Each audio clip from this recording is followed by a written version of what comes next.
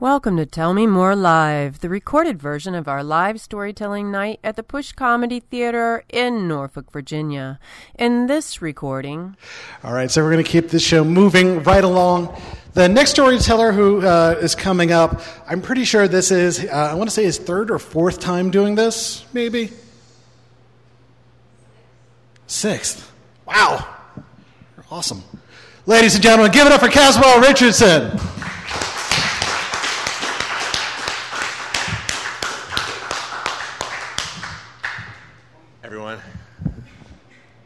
Well, I'm here to talk about my dad also, and being Father's Day and everything. My dad's he's still with us. He's still alive. When you hear things like that, it does make you appreciate what you have, not take things for granted. But my dad's still very much with us. So when I was younger, I used to want to be like my dad. It was like that Cats in the Cradle song. Cats in the Cradle and the Silver Spoon, when the kid would say, I'm going to be just like you, Dad. And then he grew up, and all of a sudden one day he was just like him and didn't have time to see him. But I didn't really get that part of it. The only part I got when I was that age was that someday I wanted to be like my dad. Why did I want to be like my dad? Well, here's what I liked about my dad. Here's what I idolized about my dad. He was the smartest guy I knew. He was the smartest guy a lot of people knew. A lot of people would say, your dad's really smart. They would also say, your dad's really, really weird. He was like the cool dad with my friends. He would let us do things, and he would let us stay up late and all that stuff. Let us rent the R-rated movies and watch them, and the other kids would stay the night in my house, not go back and not tell their parents and stuff. My dad was that dad. But he was also he was just really, really weird. But I thought that was kind of cool that he was so weird. People have said that about me. They're like, Kaz, you seem like a really smart dude, but you're kind of weird. I like to say eccentric. I think that's the best word for it. One ex-girlfriend of mine told me I was autistic. She always said, you're just autistic. You have Asperger's. But I like eccentric. But anyways, so when people say that, I said, you should meet my dad. So it started when I was young. He would he was trying to, I don't know, he was just trying to, I don't know what he was doing. I think he was just having a good time. But he would tell me all these things that got me really, really confused, like really messed up, and I didn't know what to believe. I just didn't know which way was up or if up was down. I remember when I was being really young, and I was in kindergarten or something, or nursery school, and kids in my class would say, we were calling each other retarded. And, not now that today that's not really like a word you're supposed to say. It's not PC, but this was in the 80s, and people said, people didn't care. So I went back to my dad one night, and I kind of got a sense what it meant, but I went back to my dad because my dad knew everything. I said, what is retarded? What does it actually mean? And he said, well, Kaz, it's when you take a strawberry tart and you throw it at someone and hit them in the head. And then you take another one and you throw that and hit them in their head. Retarded. Because it happens twice. Okay? And then I remember asking him, we started learning about the birds and the bees in school and stuff, and where do babies come from? Storks flying and stuff, dropping babies and stuff. And I said, my dad's going to know the real answer to this. I'm going to ask my dad, Dad, where do the babies come from? Do they come from storks? He says, well, most parents go to Sears and buy them. So I came from Sears? No, actually, you came from Kmart. You were a blue light. You were the blue light special at Kmart, like everything must go. That was you. And I was like, oh man, I was a discount. Yeah, sorry, yeah, And then I thought, and a couple years later, I thought my dad had stolen that because I was reading a Calvin and Hobbes book. And in Calvin and Hobbes, Calvin asked his dad, where do the babies come from? And he said, from Sears. but you were a Boulette Special at Kmart. And I was like, oh, that's where my dad got that from. I knew he got it from somewhere. And then I looked and I saw the date that came out, and I looked and said, this book is a compilation of Calvin and Hobbes strips that were released in such and such years. And no, my dad didn't steal it. That Calvin and Hobbes came out after my dad told me that. Don't ask me how, but that was just a really big coincidence. But my dad, maybe Bill Watterson, the guy who did Calvin and Hobbes, stole it from him. I don't know. So another weird thing my dad used to do was he liked to go grocery shopping. We lived in Ghent, growing up in West Ghent, actually, and he would go to it was the Gene Walters Marketplace, which is now it's empty. It just became empty, but until a few months ago, it was the Farm Fresh. It used to be called Gene Walters Marketplace, and so the way he would go grocery shopping was he would ride his bike with his backpack and take our dog not on a leash. So the dog was just like run all over the place. On the sidewalk in the middle of the street, and I would ride my bike with him. And that's how we would go grocery shopping. And we would have like the father-son chats while on bikes riding back from the grocery store. And I remember once when we were riding I think we were riding to the grocery store, that's when he told me where the babies really come from. And he was talking about sex and everything. And we were riding down 21st Street, I remember, and he was talking about, so Kaz, so when men and women have sex, it's the man, eventually gets this feeling, and it's like an electricity, and it's like a painful pleasure. It hurts and it feels good at the same time, and then he ejaculates. And there are people I remember there are people walking down the sidewalk and stuff, and they were ODU students or something, or maybe they were in the Navy. I just remember they were older than me, and they were just sort of like, as we were riding our bikes by, and I was just like, hey, and so that's how I finally learned, where do the babies come from. Another time at the grocery store, he would always bring the dog not on a leash. And once we went to a little variety store called Eagles that was right across the street from there, and he bought this beanbag chair. And then he went to the grocery store. The problem was he didn't really have anything to know where to put it. I guess he was going to put it on his back and ride with it on his bike home. But while he was in the grocery store, he had to sit it somewhere. And to make sure it didn't get stolen, he took the dog's collar and attached it to the beanbag. And somebody, you can tie a dog to a sign and they won't leave, and everyone's cool with that. For some reason, someone saw the dog attached by the collar to the beanbag and thought that was animal cruelty. I guess because it didn't have quite as much room to move around or something. But called the police, animal cruelty. And my dad was in there, and the police officer comes up, and when I was just standing there with the dog in the beanbag, and he says, "Is this your dog?" I said, "Yeah." "Is this your beanbag?" "Yes." "Why is the dog tied to the fucking beanbag?" And I was like, wow, okay. What would my dad do in this situation? I said, "So she won't fucking run away, officer." And then, what?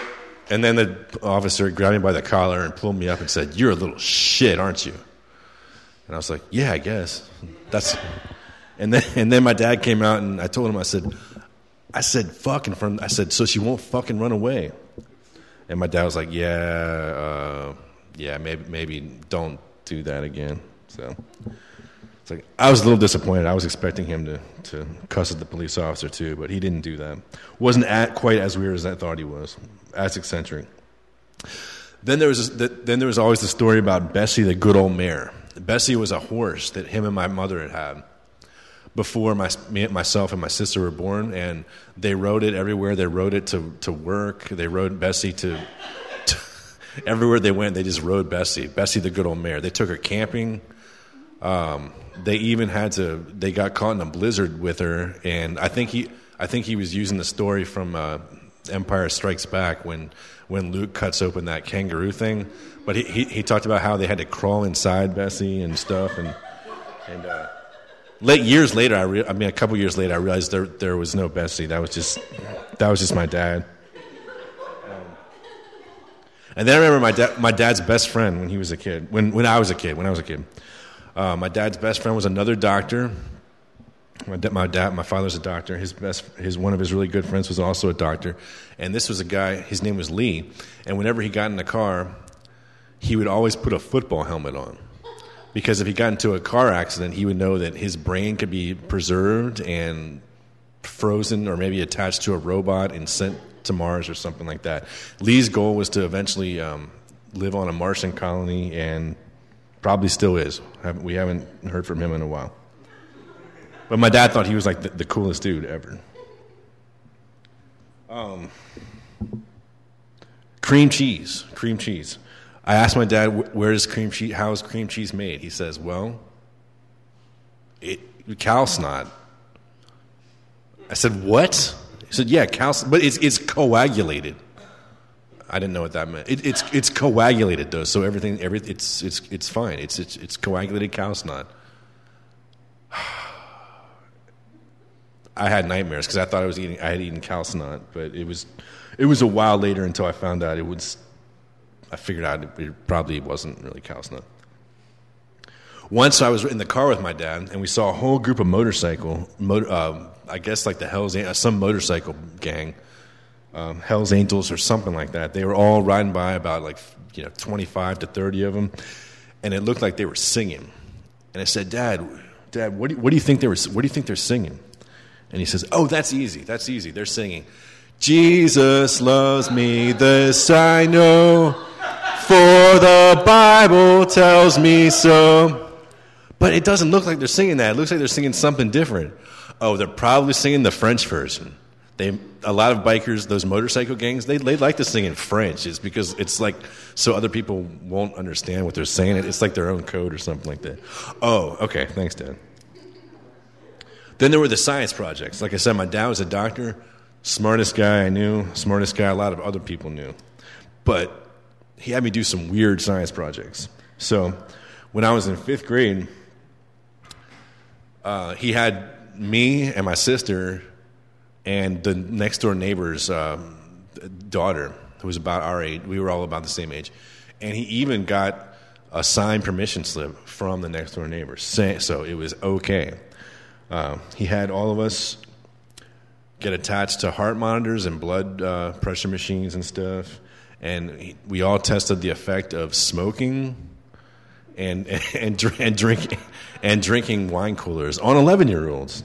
And it was just one cigarette and one wine cooler. Probably even an 11-year-old wasn't going to really do anything, but they still thought it was pretty weird. I explained the science project at school, and they thought that understandably they thought that was pretty weird. And I was like, what? But this person doesn't know this person's not as smart as my dad. What does she know?